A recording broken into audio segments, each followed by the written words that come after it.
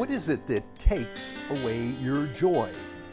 Is there something in your life, something that has happened that has blotted out the sun, that has eclipsed the joy that God has given to you? This is Friday, August 18th.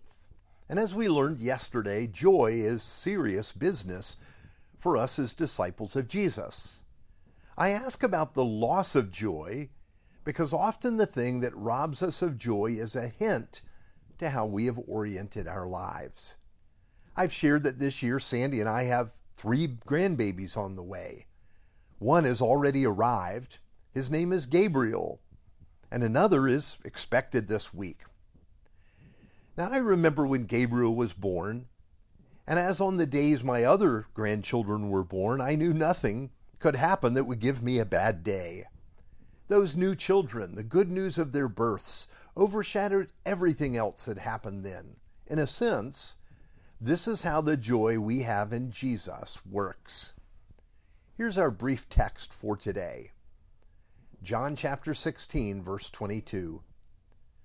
So with you, now is your time of grief, but I will see you again, and you will rejoice, and no one will take away your joy. I love that little phrase. No one will take away your joy. I have learned that no one really can for those of us in Christ. But we need to start before that. Do you know that no one can take away your joy but you? Yes, it's true. People can hurt you, and they will. You can have tragedy come into your life. But your joy hinges on how you look at those things. Even those that study people's response to wins and losses can tell you this. For example, we know if a person meets tragedy, that person typically passes through a time of depression because of the loss. But generally, they return to the level of happiness they had before the tragedy struck. And you know the same is true when something good happens to you? For example, people that win the lottery will have a season of euphoria, but then return to the level of happiness they had before. There's little, if any, lasting effect. So how can it be that you can have a joy that no one can take away? Nothing can touch. Well, it must be rooted outside yourself, because our emotional life rises and falls all the time. It's like a seesaw. Or better put, your emotional life must be tied to something that is certain and dependable, that cannot be taken away or threatened. And this is what happened to the disciples. They received such an assurance of love and grace through Jesus that through the resurrection, their joy became untouchable, resilient, and sustained through their lives. Okay, we need to say this. This joy doesn't mean that days of sorrow and pain will never come. They will.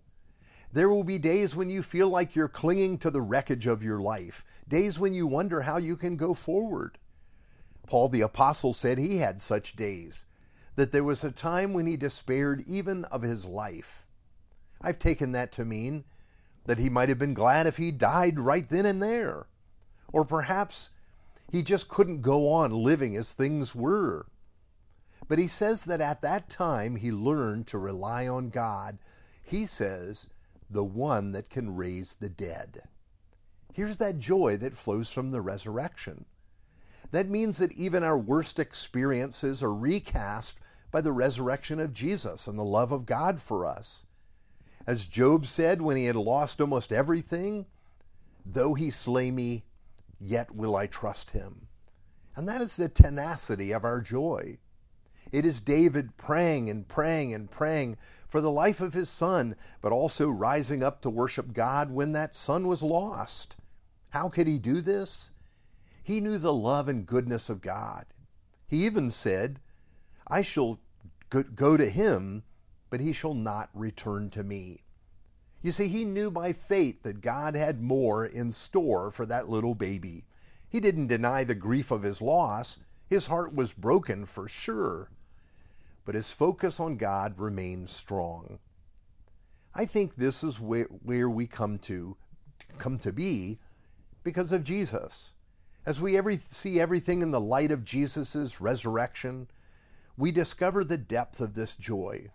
For those of us who are in Christ, we must discover and learn this way of joy.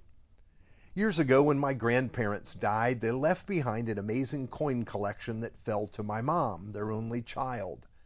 They had such an amazing collection because for a time they owned a store on Main Street in a town in eastern North Carolina.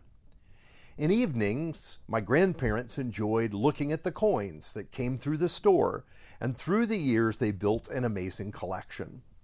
When it got passed along to my mom, slowly she discovered the treasures that were there. Some extraordinary coins, very rare and very valuable.